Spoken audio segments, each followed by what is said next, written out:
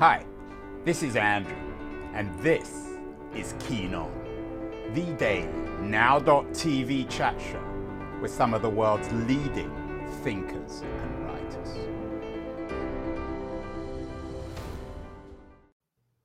Hello, everybody. It's December the 27th. It's bright and early in San Francisco on the west coast of the United States, if you want to imagine that in your map.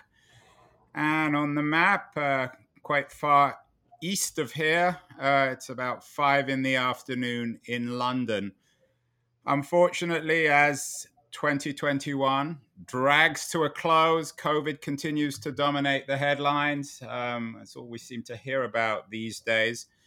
And I think one of the legacies of COVID is it's taught us or encouraged us to think in terms of maps. We've all seen this map many, many times. The map of the United States, where COVID is bad, where it's worse, where it's less bad.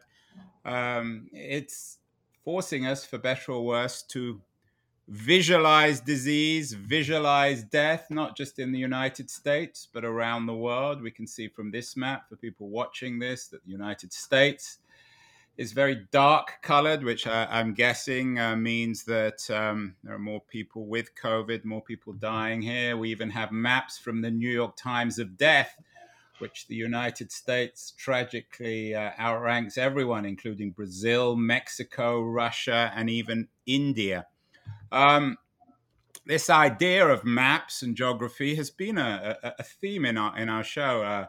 A couple of weeks ago, I had my old friend, Singapore-based geostrategic thinker Parag Khanna on the show, talking about humanity's ever-changing map. But the Pope of geography, the authority on maps, is my guest today. He's the author of 4 books about geography. Many of you will know him from his Prisoners of Geography, 10 maps that explained everything about the world, or explain everything about the world. It was a number 1 in the UK for a couple of years.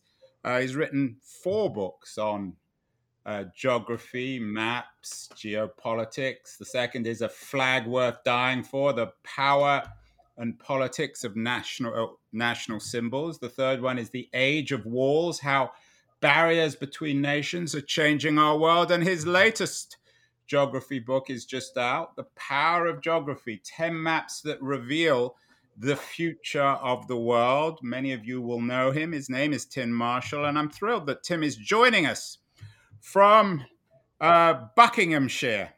Used to be a West London boy, originally from Leeds, and the author, as I said, of this new book, The Power of Geography.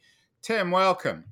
Thanks very much for the invitation. I envy you the sunshine, assuming it is a sunny day. No, well, you know that old song, Tim, it never rains in California, but it pours. It's been pouring here for days. And the other one, Twain's one, you'll know, the coldest winter I ever spent was a summer in San Francisco. Yeah, and the winters aren't so warm either. Tim, curious on the COVID front. Is there anything about my intro that was actually true? Has COVID forced us to think in terms of maps more, or are we oblivious to geography? As oblivious as we've ever been? Do we always need guys like you to remind us of the importance of geography? I don't think we're oblivious to it. I think it's part and parcel of our daily lives. Often, we have mental maps, images. It is how we orientate ourselves. So no, I don't think there's anything you said and that was wrong. And also, I was struck when you put that map up of the states and the hotspots. I mean, immediately my eye was obviously drawn to the deeper red, and then the next thought process is, right, so hang on a minute. Oh yeah, those are the big cities, on the East Coast. I think I'm looking at places like Chicago. Right, but it changes because sometimes the red is somewhere else. Sometimes it's in the deep south. Sometimes it's. But I think they're brilliant, Andrew, because they're a snapshot and they're visual, and I'm a great believer in visuals.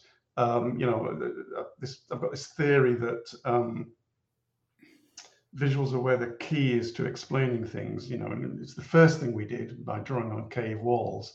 And then we went through a very, very long period of the written word. And, we have come back a lot more, relatively new in humanities history, back to the visuals of the modern age. Tim, how did you become this authority on geography? Your day job for many years was a foreign correspondent for Sky Television. So you had your feet quite literally on the ground. How did you think up this series, and why for you is geography so important in making sense of the world? You're very kind, but I don't think I am an authority on it. I think what I Well, hopefully you're a have. best-selling author, and you've done as much Yeah, as anyone to popularize the yes, idea of maps in books. yes, but I'm not an academic. I'm not a professor. Well, yeah, and I meant that in a compliment. If you were an academic Yes. or a professor, you wouldn't be on the Well, show, Tim, and I wouldn't be being so polite to you. this is the point. It's the accessibility, and I think that is, I'm lucky enough to be able to write in an accessible manner, and often the writings are sort of conjure up visuals as well. Sorry, but to answer the question, it's the experience as a foreign correspondent, and sadly, all the conflicts that I covered, going all the way back to Bosnia and then through to, Croatia and Macedonia and Libya and Iraq and Afghanistan and all the rest of them. I learned fairly early on that if you didn't understand the terrain, the geography, the demographics, the population centers, what was where, you just could not make sense of the fighting and the conflicts. And so very early on in their career, I used to just inject bits and bobs. They say it's mindless violence. It's not. It's very well thought out. This violence here is in order to achieve that aim there. And they're not difficult concepts.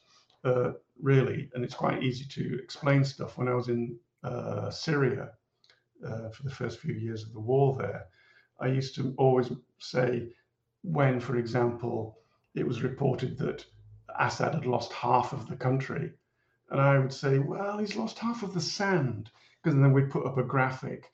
This is the territory he's lost. It's mostly sand. Here's the one motorway in the entire country. It's the backbone of the country where all the urban areas. He still has 80% of the population. Again, easy concepts. And so when I quit, I just thought this is something that always seems to strike a chord. So I just started Prisoners of Geography, explaining the limitations of a country by its geography, what it can and can't do, and how its leaders are constrained by that. And it just absolutely seemed to hit a chord. I've been very lucky. Tim, you've got a map behind you. And speaking to you from the west coast of the United States, I can't help noticing that America's missing. What's happened to America, Tim? And I have It's over there somewhere. It's over there somewhere. And one of the interesting things about your book, and the book is really interesting on many different levels, is there's one map missing, or several maps missing from the book, 10 maps that reveal the future of the world. There are no maps of the United States. Because I'm based in the US, I'm America-centric. We've done lots of shows about American geography and decline and American relations with its own geography. Why no America? Because it was in Prisoners of Geography, which was about mostly the bigger players. There's a chapter in that book on USA, Russia, China, India, Pakistan, the big players, the big geopolitical players. This follow-up mostly goes down a level to second-tier nations, the UK, Greece, Turkey, Ethiopia, and then a region of the Sahel. Right. We're going to get to each of the maps. But I'm curious, one of my favorite interviews I did, I don't know if it was this year or last year, was with the travel writer Tom Zollner. He writes a lot about geography. As I said, his book is The National Road, and you should look at it if you haven't seen, if you haven't read it. He had a very profound view, I think, on geography. He said the American concept of geography has undergone a powerful shift. Place is less important than it has ever been to those who can free themselves from it, yet more important to those who aren't able to leave it. I'm, of course, talking to you from San Francisco on the coast. I'm part of that mobile global elite. We live in San Francisco, but you can find me at one airport lounge or another in hopefully a pre-COVID or post-COVID world. How has, in broad terms, our relationship to geography changed according to our socioeconomic status? Oh, well, yes, very much. I mean, it was true perhaps for hundreds of years that only the wealthy could travel, certainly just because they wished to. And long distance trade was carried out by relatively few people. Now, that quote you just put up, I agree with it in broad brush terms. And I think it's very important that he put the second part of it in, yet more important to those who aren't able to leave. Right. It's the everywheres and the nowheres. Yes, the everywheres and David Goodhue, British writer. Who's been David Goodhart, who's an old friend and been on the show several times. Yes, I know David. But I think that quote is perhaps overstated. I mean, look, it's from a brilliant travel writer. I'm not decrying him or his work at all, but I do think that it's a bit overstated, this idea that we're losing our sense of place. To this day, even in the modern industrialized countries, most people live and work within 100 miles of where they were born. That's the vast majority of people still. And I think that's going to continue. And if you're talking about 8 billion of us, it's easily the vast majority of us still live and work very close to where we were born. So I think it's actually overstated, this idea that we're leaving this inherent attachment to our roots behind. I don't think we are. Tim, subtitle of your book is 10 Maps That Reveal the Future of Our World. So you're throwing your hat in the ring as a futurist. One of my favorite interviews this year was with New York Times writer Timothy Egan, wrote a book, A Pilgrimage to Eternity. It was about a walk he did between Canterbury and Rome to recreate the Middle Ages. Yes. What's the role of history in your work and in this book, The Power of Geography? To understand the future of the world, do we need to be better historians? Yes, better historians and better geographers. So I can now fully answer the question you asked before, which I foolishly didn't answer properly. I do have a formula. I'm not Hemingway or. You look like Hemingway with the beard. Yeah, well, I am channeling my inner Ernest over Christmas. It is a formula. I start, let's say I've got a chapter on Turkey. I start with its parameters, its geography, its terrain. Right, it's got a sea here, it's got mountains at the back of it to the right. That right across the top bit, the Anatolian plain, is flat but very high ground. It's a fantastic bit of real estate, especially when you get to the left of it. That is the east-west cross route for centuries. So I detail the topography, and then you start on the history, because I'm not a determinist. We can circumvent some of the prison. We can bend the bars of the prison of geography up to a point, and only up to a point. But if you haven't got that basis of the geography, if you haven't understood it, you haven't understood on a very basic level that the Himalayas are between India and China, and that is the main reason they've never properly fought each other, because they probably would have done if the Himalayas weren't there. That's a very basic point.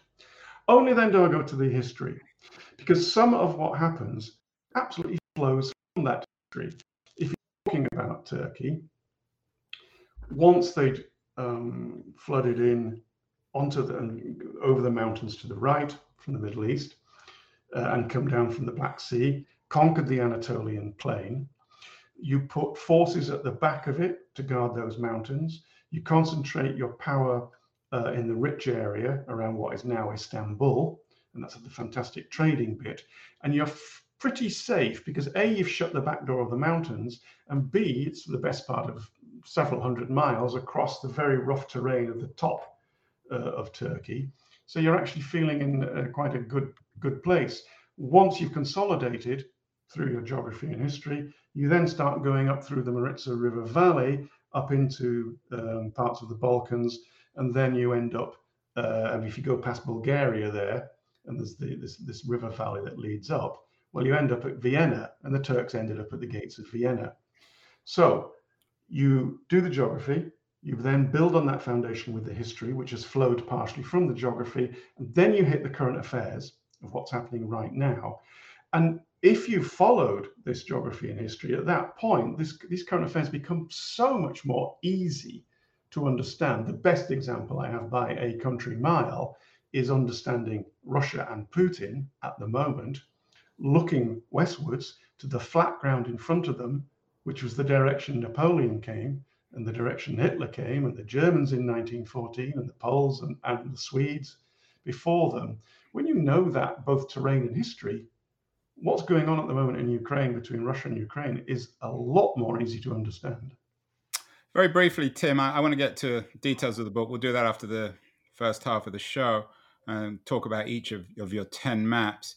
But as I said, this is the fourth book in the series. You began with Prisoners of Geography, then A Flag Worth Dying For, The Age of Walls, and now The Power of Geography. What's the narrative in terms of those four books? You compared Prisoners of Geography and The Power of Geography. You said one deals with great powers like the United States, second with second tiers. What about the second and third books? How do they fit into this broader narrative, A Flag Worth Dying For and The Age of Walls? I think all four of them, the narrative flowing through it is identity, nationalism, and the politics of place. I mean, obviously, the flag book, I mean, it's not really about flags. I mean, I do go through, several dozen flags about why they are the color that they are, and that's tied up with their history. But it is about identity, and I think that's probably true of all four books.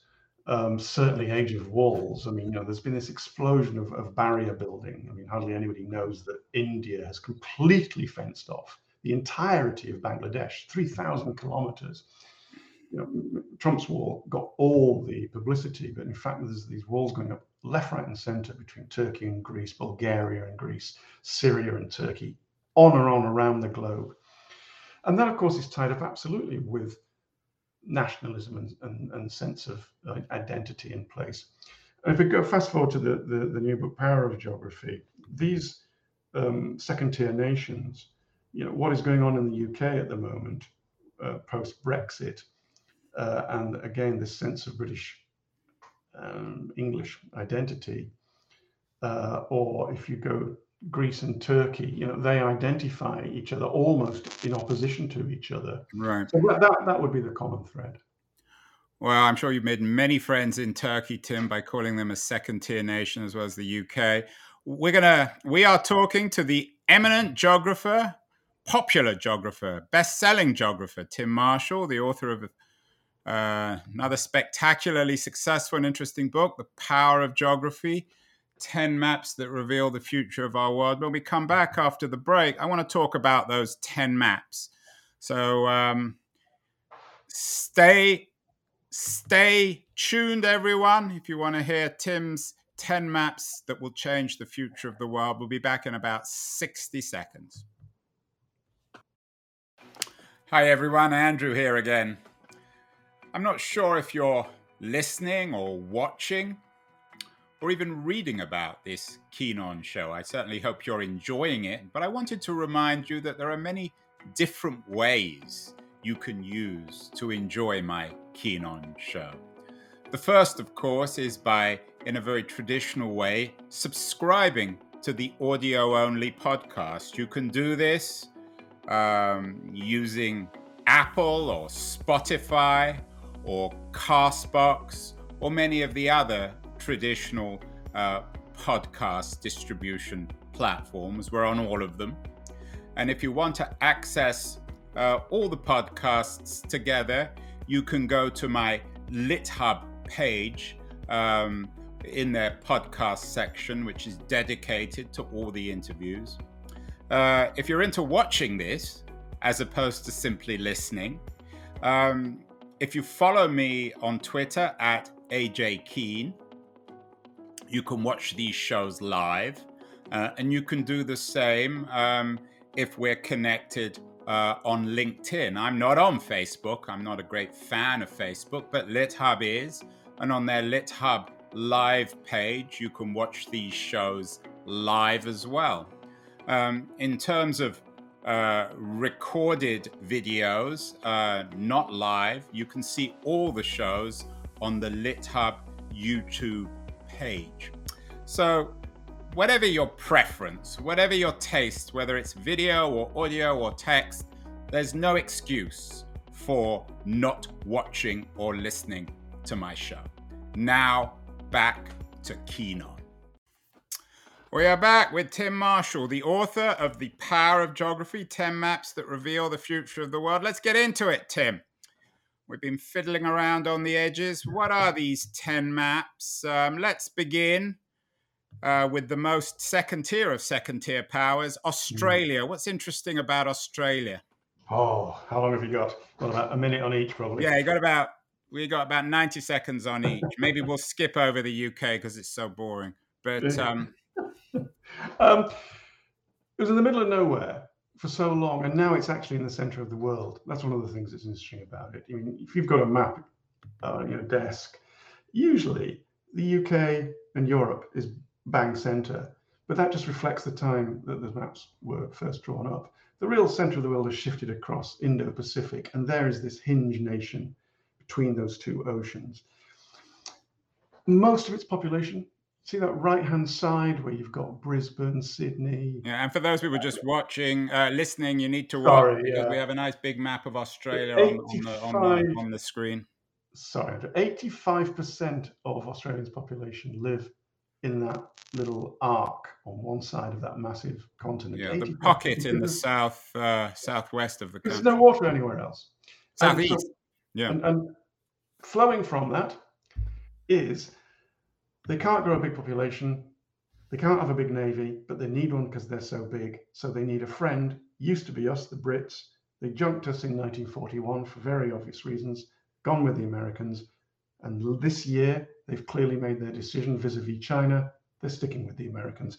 That's why, I didn't write the 10 maps that are going to be the destiny of the world. That was the second bit underneath the title of the book. But each chapter is about a place I think will be in the news over the next few decades. Well, let's move on to your second chapter, a country that I've never been to, and it's one of the countries I'd love to go, actually, is Iran. I know you've done, as a foreign correspondent, you've spent some time in Iran. Iran is clearly a map that reveals the future of the world. But what does Iran tell us about the future rather than the past, Tim?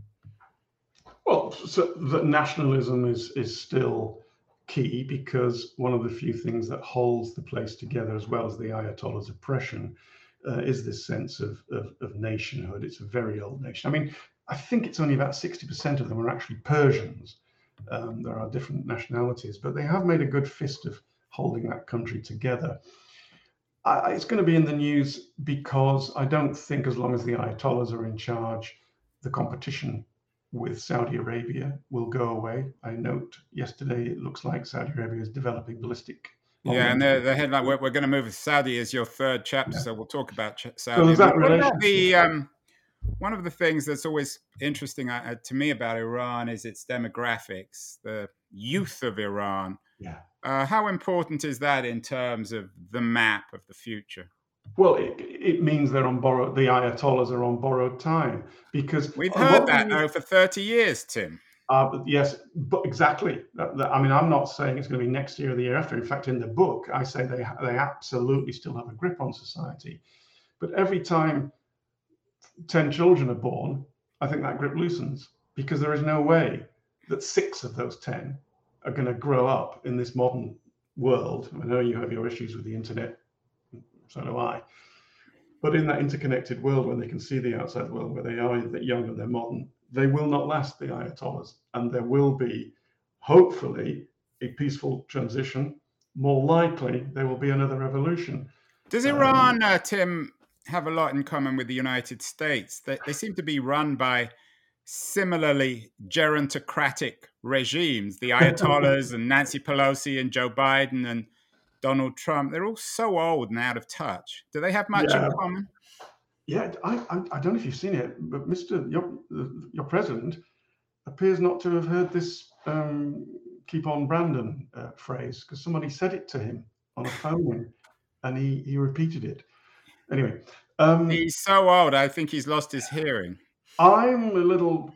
I mean, we're going off topic, but I'm a little concerned that when he has off days, they're pretty off. But anyway, no, I don't. I don't. The Does he ever have on days, Tim? the similarities between them are that they're both actually quite well-educated societies in relation to many other countries. I don't think, yes, of course, they are both ruled by people that really perhaps should be thinking about retiring. But no, there are not that many similarities between the United States. For all its faults, it remains a democracy, and for all its plus points, Iran remains what I call a democratic dictatorship. Well, a theocracy, and another theocratic authoritarian regime is Saudi, which is making a lot of news recently. They seem to be investing in PR. They're getting a lot of good press. I'm not quite sure why. Why is the map of Saudi huge map, but mostly desert? Why is it important, Tim, for the future, to make sense of the future? Because of its relationship with Iran, which is probably going to continue to be quite feisty. They fear fighting each other. But also because it is this incredibly rich place, which does have a big influence in quite a lot of the world. But the real reason is it's fascinating that, and here's how everything is connected. The Americans fracked. They're almost energy self-sufficient, even as everybody's going to try and wean themselves off the only thing that Saudi has to sell, oil and gas. So during the next few decades, during this transition, if the Saudis do not diversify, they will die. There was 2 million of them when they discovered all this stuff under the ground. There's now 28 million of them. How on earth are they going to feed 28 million people if nobody's buying what they've got? So it's a fascinating place to look at and watch as the Americans very, very slowly lose interest in it, very, very slowly wean themselves and others wean themselves off what the Saudis have to sell. How does Saudi turn this corner actually quite quickly? 2 or 3 decades is actually quite quick to completely rearrange your economy and indeed your population. So it's a really interesting place to watch. And when the king dies and this new guy's in charge, this rather impetuous young crown prince, it'll be fascinating. As an aside, I wouldn't rule out within 5 years of him coming to power, Saudi makes peace with Israel.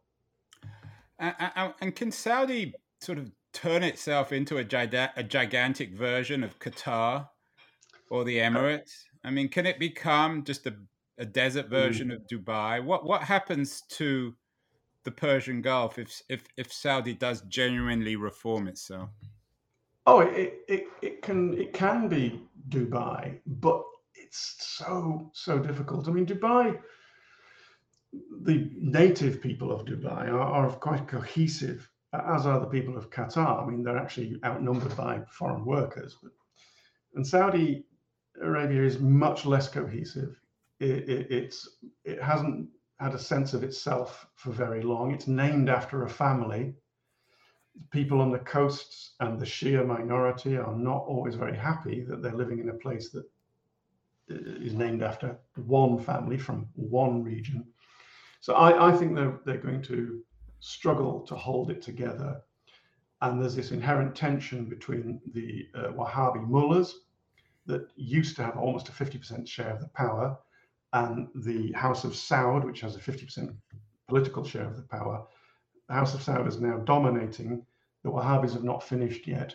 Again, like I said, it's just one of those countries which bears really watching because of the influence it has, certainly on every country that's in its region. But as we wean ourselves off oil, they are a template about perhaps what to do, perhaps what not to do. You mentioned Dubai. I mean, they've got these plans for this city called NEOM, Project 2030. Yeah, this is in Saudi, right? Yeah. And if it works, and they're behind schedule and over budget, inevitably, if it works, it's the first futuristic city. It's planned and designed that there'll be nothing but driverless cars. Robots will be delivering. Is it possible that Newcastle United Football Club will be relocated to Saudi Arabia in the not too distant future? They'll be playing pre-season friendlies there. I mean, that is a bit of sports washing, isn't it? Because it's interesting. You don't just hold an art exhibition anymore, or build the Guggenheim Museum Gallery, which has happened in Abu Dhabi. I've been there; it's sensational. No, now you get a sports team as well, and you put yourselves on the map through having these massive libraries, these massive buildings that the world looks at, and you buy sports teams, and it's soft power. And soft power is a good segue to our next map, the United Kingdom. Which has become a giant franchise, sort of extended franchise for football clubs. It seems about the only thing of value left in the country. That's simply not true. No? Well, you're talking to me but in all seriousness, Tim, did the Saudi acquisition of Newcastle got a very bad press, but is it any worse, Saudis to buy Newcastle, than the acquisition of Manchester City by a Gulf consortium, or the Russian acquisition of Chelsea Football Club?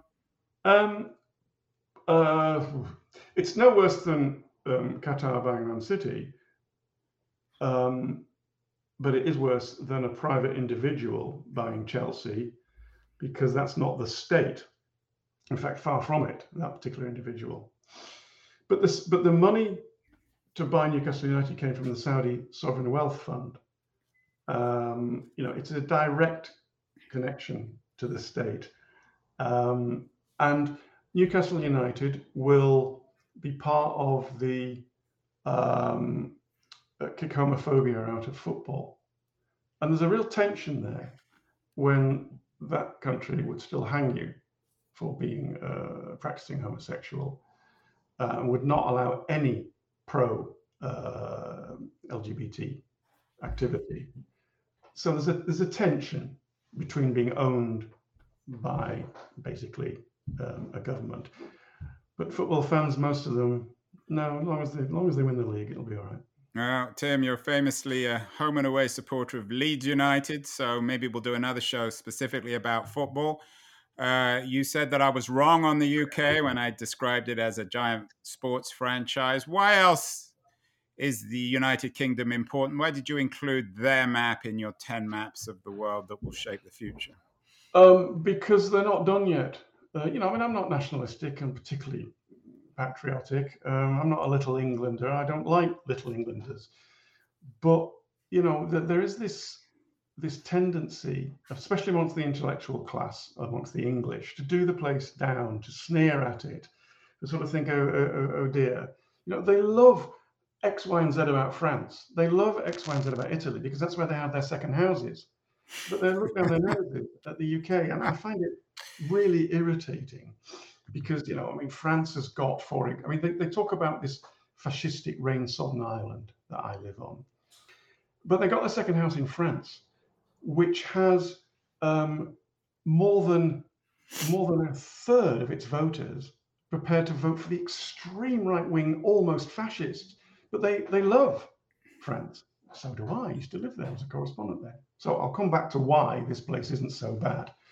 Soft power, it remains an absolute world leader. Its exports in the music industry are incredible. Yeah, I just finished watching I'm in the middle of the Beatles, Peter Jackson's Beatles documentary, which was I don't know if you've seen it. It's remarkable. I've seen snatches of it. It's amazing. When Paul McCartney suddenly comes up with, I forget which song it was, but he's not, he just actually invents it there.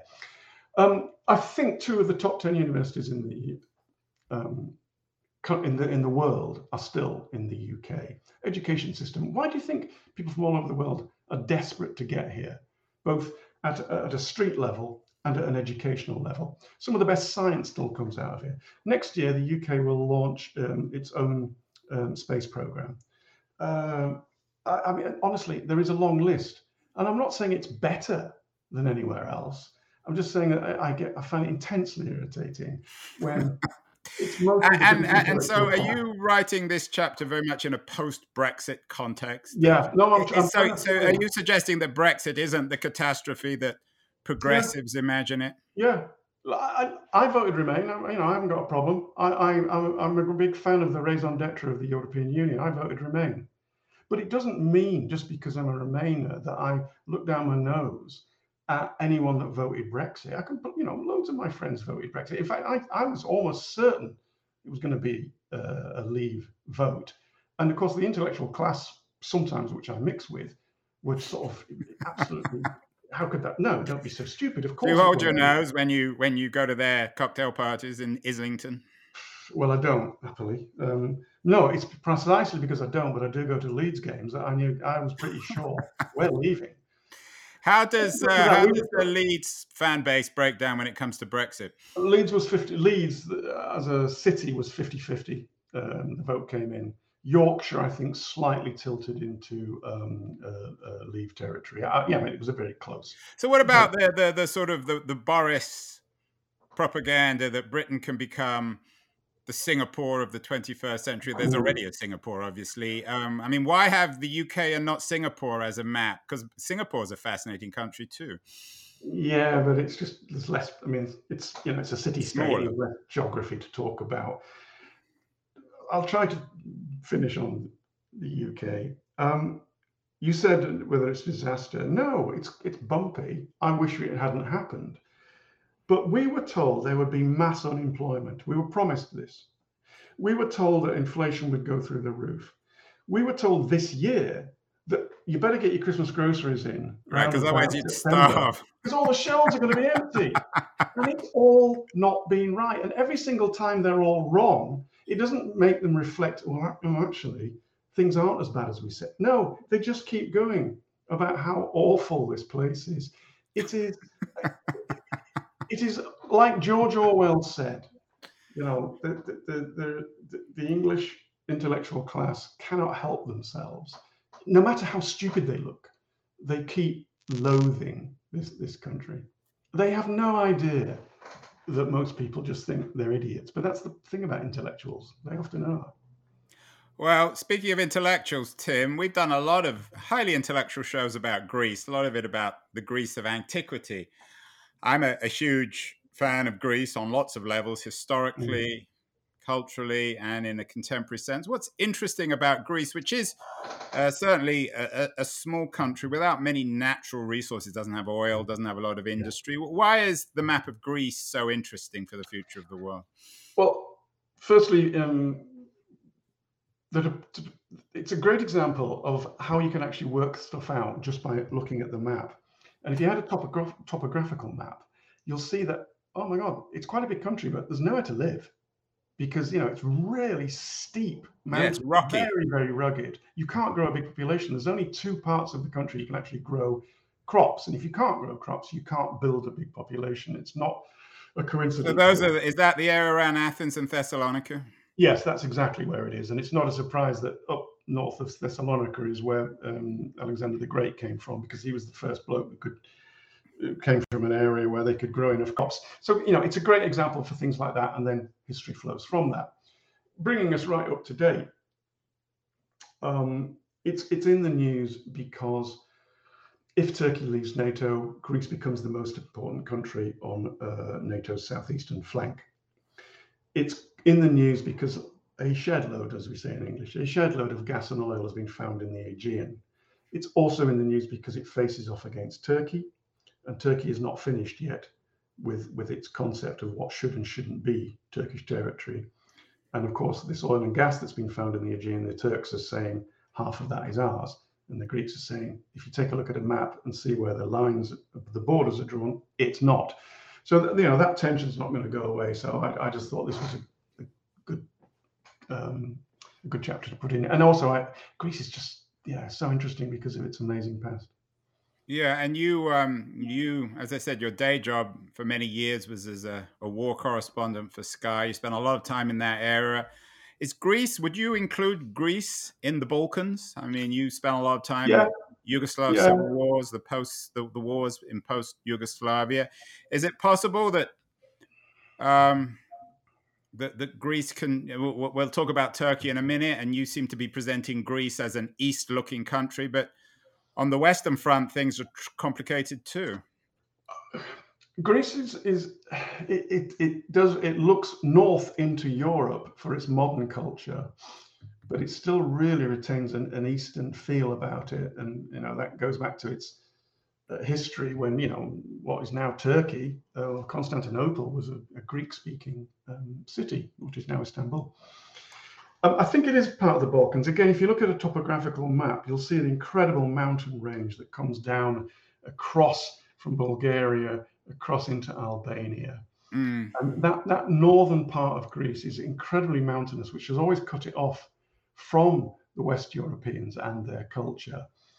But the land borders, when the further east you get, puts them up into Bulgaria, up into places like Macedonia. In terms of the history of maps, I don't know if you note it in the book, but certainly this area of the world was determined by some movements of the pen by Stalin and Churchill, and had things worked out differently, the whole history of Greece could have been entirely different, much more like Bulgaria or Macedonia or Albania. So the dependence on the great powers. We did a show also on the Greek War of Independence, the beginning of the 19th century, which of course was defined and determined by great powers.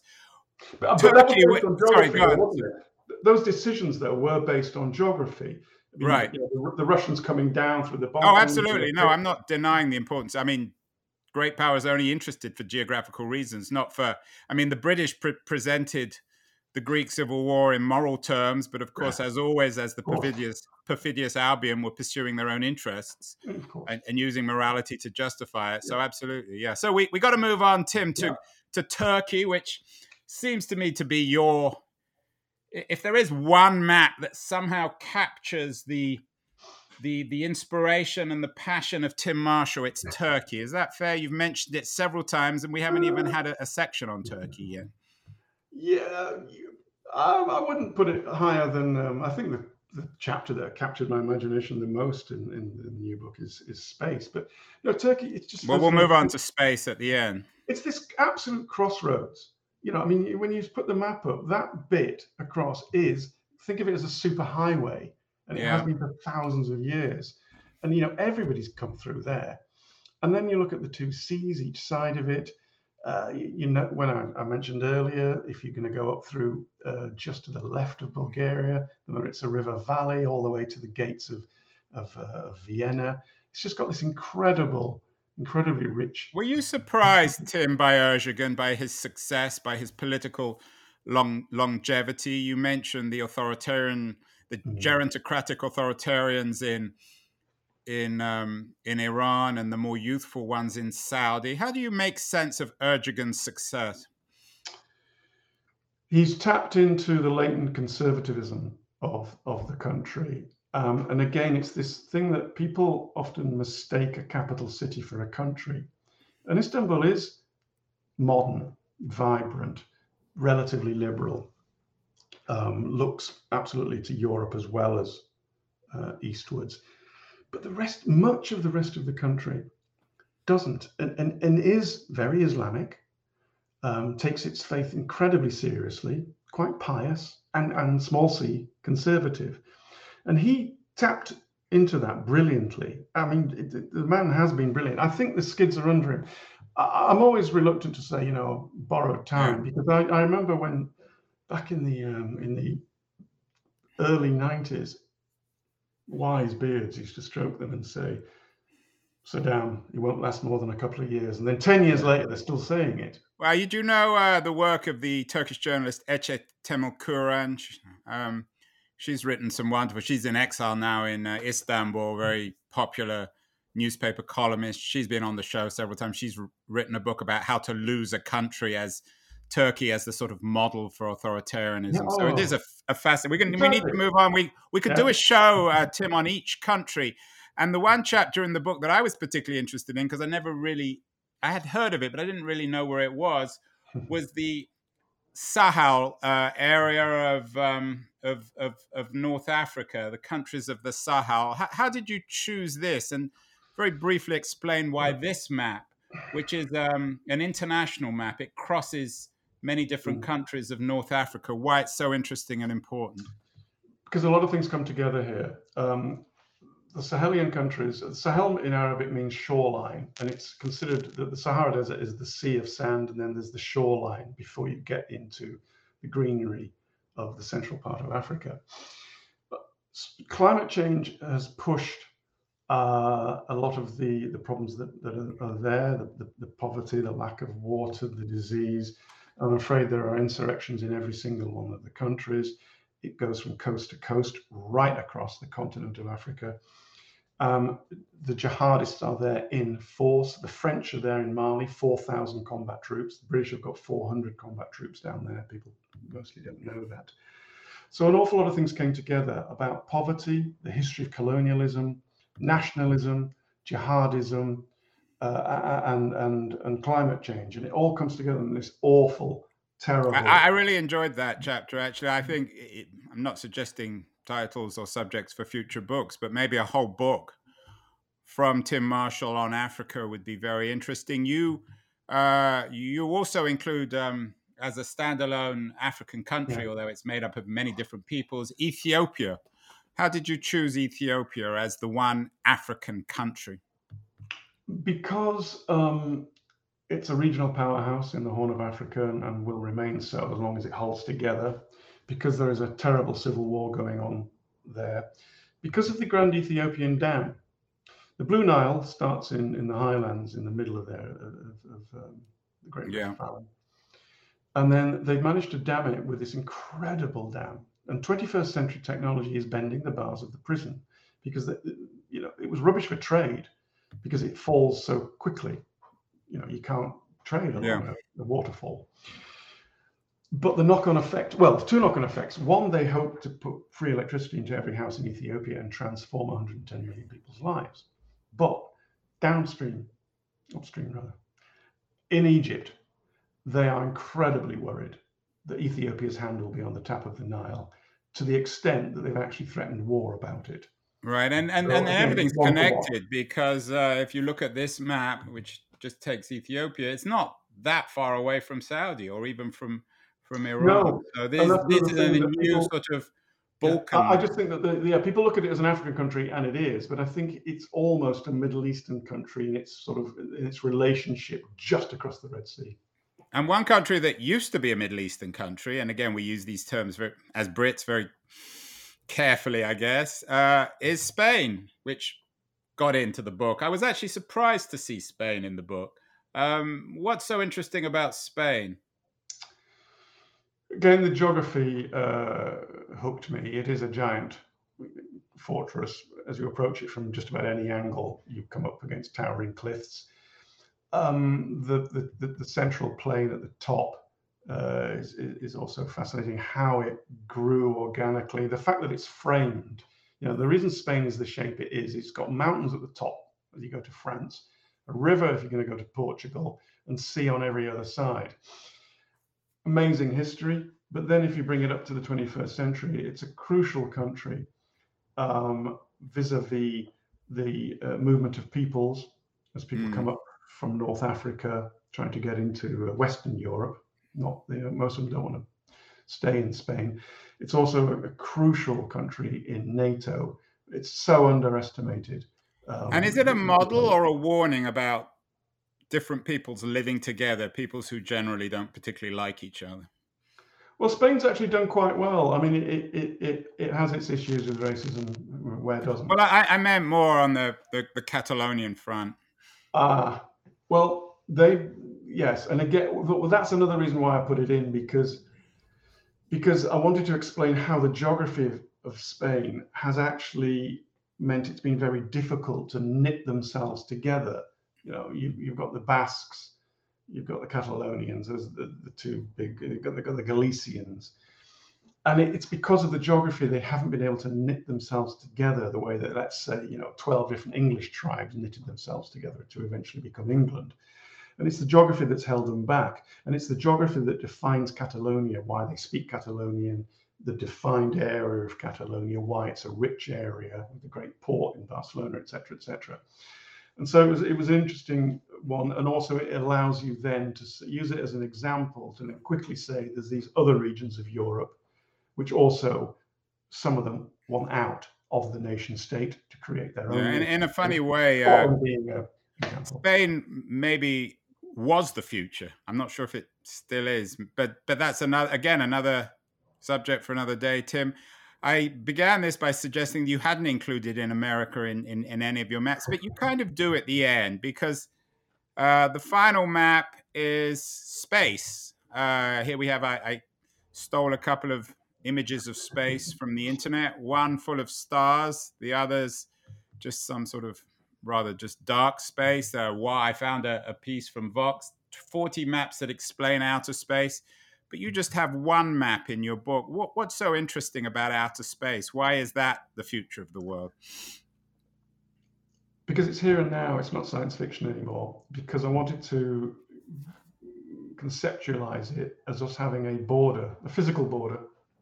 You know, just as a country has a border, well, we have this border, low Earth orbit, the atmosphere.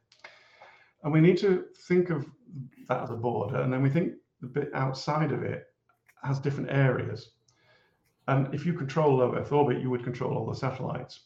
If you control the libration points, you can control large parts of the gateway out to these stars.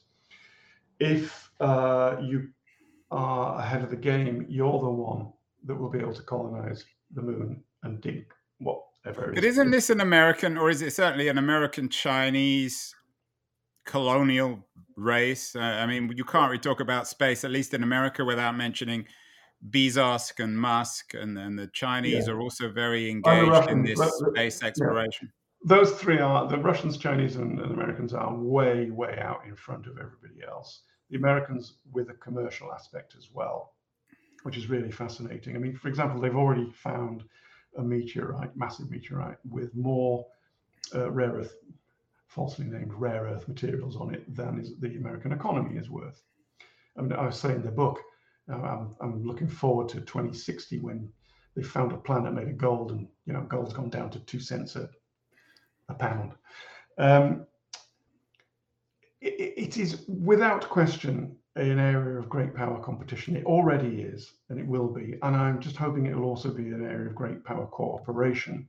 You know, there was incredible cooperation between the Soviets and the Americans in the 60s and 70s. There is the International Space Station, and so I hope we go forward in that spirit.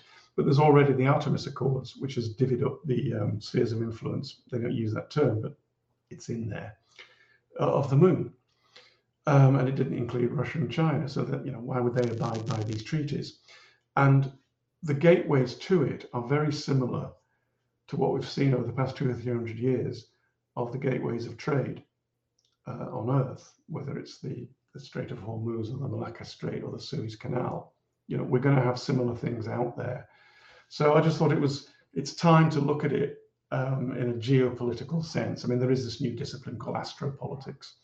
And I just think we're going to have to get used to it just being another area that we compete and cooperate in, just as we do on Earth. Well, Tim Marshall's new book, The Power of Geography, 10 Maps That Reveal the Future of the World, is classic Marshall, provocative, but also fair. Tim also has a blog, a podcast, The What and the Why, Extremes Are Easy, The Center is Hard. I think this is a book from the hard center. Congratulations, Tim, on the book. It's already a bestseller in the UK. I'm sure it will be one in the US, like all your other books. What else should people be reading, Tim, in these dark last days of 2021? Not probably the best year of our lives, or most of our lives. Are there particular books in addition to yours that you think people should be reading? In general, read up on Russian and Chinese history, because and their geography, because when you know that, you just understand them more. You know, you cannot understand it by looking in at them. You have to look at it from inside out. We've done some shows on Russia and China. Which books in particular? Well, I mean, this is this is by a proper expert. I'm very taken with the new map. Daniel Yergin, who's an Yeah. authority also on oil and on the Middle East, he's been on the show. Well, that is good company to be in, and he is a proper expert. It's a terrific book. It's just a bit also, you see, he's got that knack, which not enough genuine experts, academics, and professors have, and that's being able to speak and write in human. I wish more of them did. Well, Tim Marshall, the author of The Power of Geography, 10 Maps That Reveal the Future of the World. Congratulations on the book. Happy New Year, Tim. I hope your football club, Leeds United, stay up, because we need big clubs, even if they're not very good. And we'd love to have you back on the show in the not too distant future to talk more about particularly Brexit. I'm very amused with your take on that, because it's a breath of fresh air to have. You are an intellectual, you probably would admit it, but have an intellectual slag off other UK intellectuals in such an articulate and convincing way. So thanks so much, Tim. Cheers. Thanks very much.